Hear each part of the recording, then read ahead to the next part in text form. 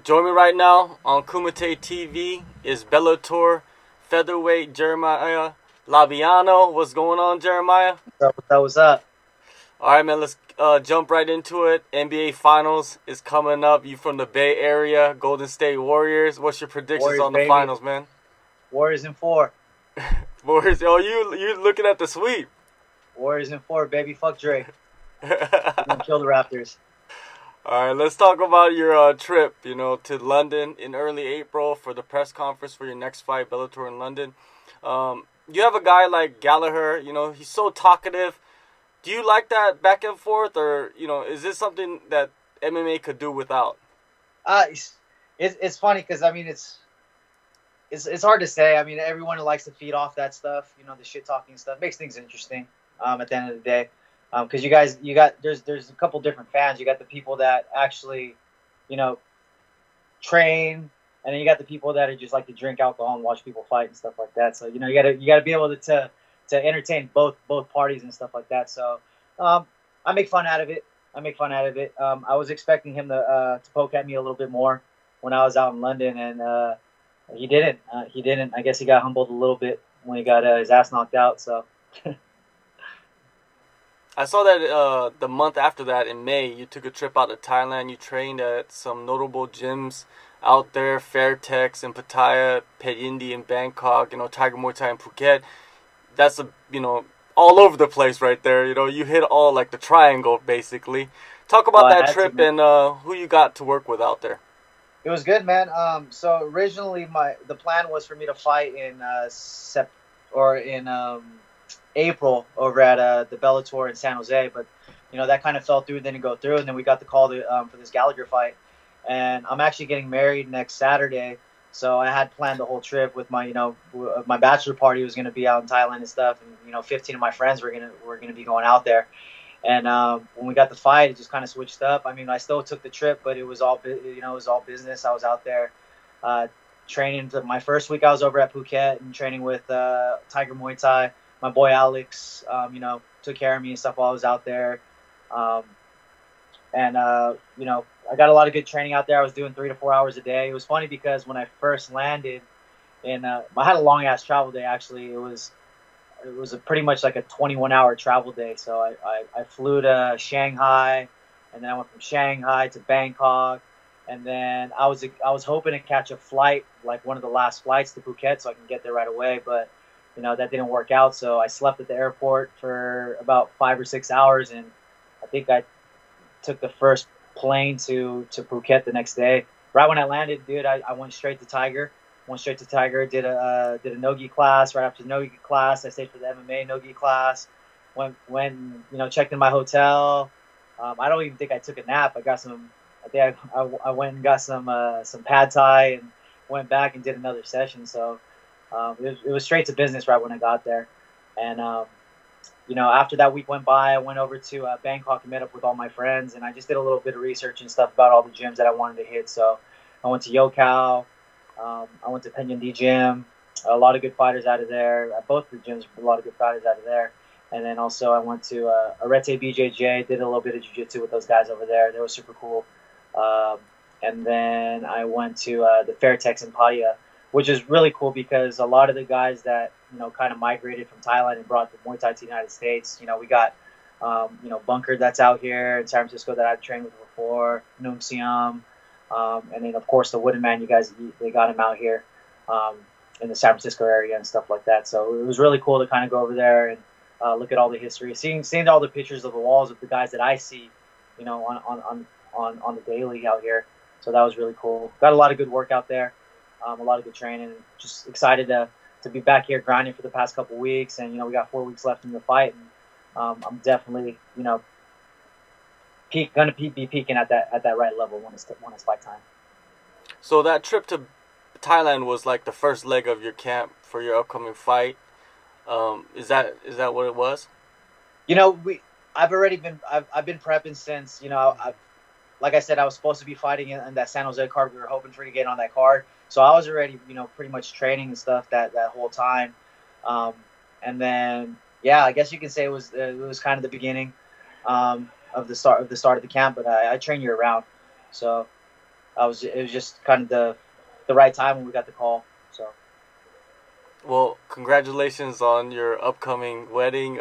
Man, it must be crazy to be in full swing, full camp, and you're gonna get married soon. How is the it's a stress little levels crazy. for you? It's not bad at all. My fiance Myrelle is she's doing really good with all the planning and stuff like that. And you see all those horror stories about Bridezilla and stuff like that. And she's really easy to work with. And all the decisions we made is just always everything's been going smoothly and stuff. And she's been working really hard. And she understands like what I do and stuff like that. So she's been really cool. And supportive with me getting ready for this fight as well as also the wedding and stuff like that. So I'm I'm excited. I'm excited.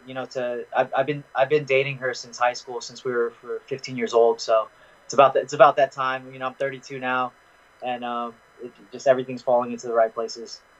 Well, yeah, man, it's perfect. Now this fight coming up, it's at catchweight. Why is this fight at 140 pounds? Why not at featherweight? You know what? I can't give you the real answer, but I think we all know what the real answer is. He wants any edge that he can get at beating me. But he's forgetting that I did most of my fights at bantamweight at 135s. So the 145 cut is going to be easy for me. It's going to be nothing. But yeah, I was calling for the featherweight the whole time, and according to the matchmaker, he wouldn't budge. He wanted to do catchweight, so I said, "Fuck it, let's do it." Any weight doesn't matter. You were scheduled to fight Geller, a couple times, and it never, got together. You never actually made it to the event, right? He pulled out, I think, because he was injured. Having prepared for him a few times, do you see him more evolved as an opponent now compared to before? It's kind of hard to say because all the level of competition that he's getting is not very high at all. The highest level of competition that he's actually faced is Ricky Bandejas, and we already saw when he runs into people like that, how it goes down. So his game's the same that I've seen since he started, and I've been watching him since the get go because we were originally scheduled to fight in 2017, and I think we were actually supposed to fight again, but then he got split above his eye. So there was two different occasions where we were supposed to fight, and it fell through, and finally the stars have aligned, and we're going to meet June 22nd. Gallagher, his biggest weapon is his ground game. If you strip that away, what else is left, do you believe? Nothing. So even his ground game, I'll give him that. I'll give him his ground, but it's kind of like shit. If you don't know what the hell you're doing on the floor, it's going to be easy to choke someone out, right? So I've heard people that grapple with him said he's good, and I'm not going to put it. I'm not going to put that past him. I'm not going to just think I'm going to walk through the guy, but I train hard. My background is jiu-jitsu. I am a black belt in jiu-jitsu. Been a black belt since 2014 and been training since 2008. So I can't see him jumping on my back and just choking me out like he does these other pugs. So it's just crazy that just the way he's saying like, oh, I'm gonna strangle you. He's not gonna strangle me. The legend Andre Ward. I saw that you are working with him. How long have you been working with him? We've been doing it for it's gonna be a full, I believe, 6 or 8 weeks that we're gonna be working with him. Professor Chris Beam has been good friends with Andre Ward since Andre Ward started to blow up in the Bay Area. So around the times he was in the Olympics, Chris Beam had known him boxing over at King's Gym and stuff like that, and they've always talked about working together, working with each other. And it was just kind of like towards the tail end of his career of him finishing up his boxing and stuff like that, and it just kind of worked out at the time. So we're truly grateful to have him, being in there training us, and we're actually like the first guys that he's training outside of. I don't even know if he's trained anyone in boxing after he finished fighting, and I think we're the first people that he's actually been working with and stuff like that. So it's really cool. And even my last camp that I went to was Israel. Yeah, I was actually going and sparring his guys over in Hayward and stuff like that. So that was really cool to be over there and getting work with Olympic athletes and just world class boxers with really good stand up. How is it getting advice from such a a guy like him, man? He's like a living legend. Oh man. He's just so he's a wealth of knowledge. He could still fight if he really wanted to. He could still be a champion. You know what I mean? So, what is it like being with him? Oh man, every day I'm just trying to soak as much up as I can. I'm just blessed with the opportunity to be able to work with an Olympian, someone that's fought the best, finished his career with no losses, and yeah, man, it's exciting to be working with someone at that level and that caliber, and I'm truly grateful for that opportunity. You're deep into cycling. You're into those long rides. What benefits have you had from cycling mentally and physically?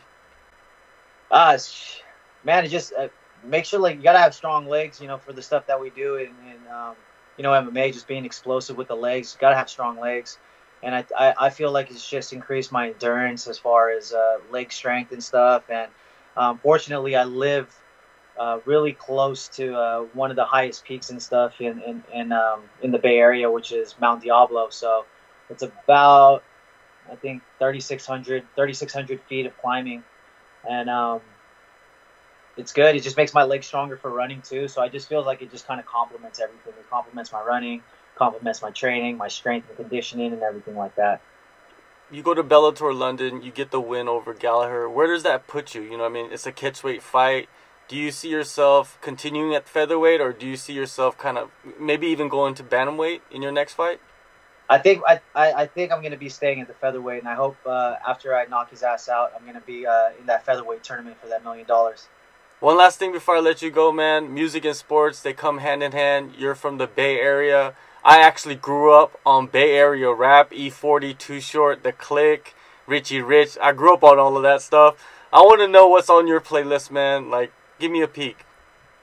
Man, I listen to everything, to be honest. I mean, I am from the Bay, so I do listen to Bay Area hip hop and everything like that. But I just listen to everything, man. I don't even know what the hell's on my playlist. I got a little bit of everything on my playlist.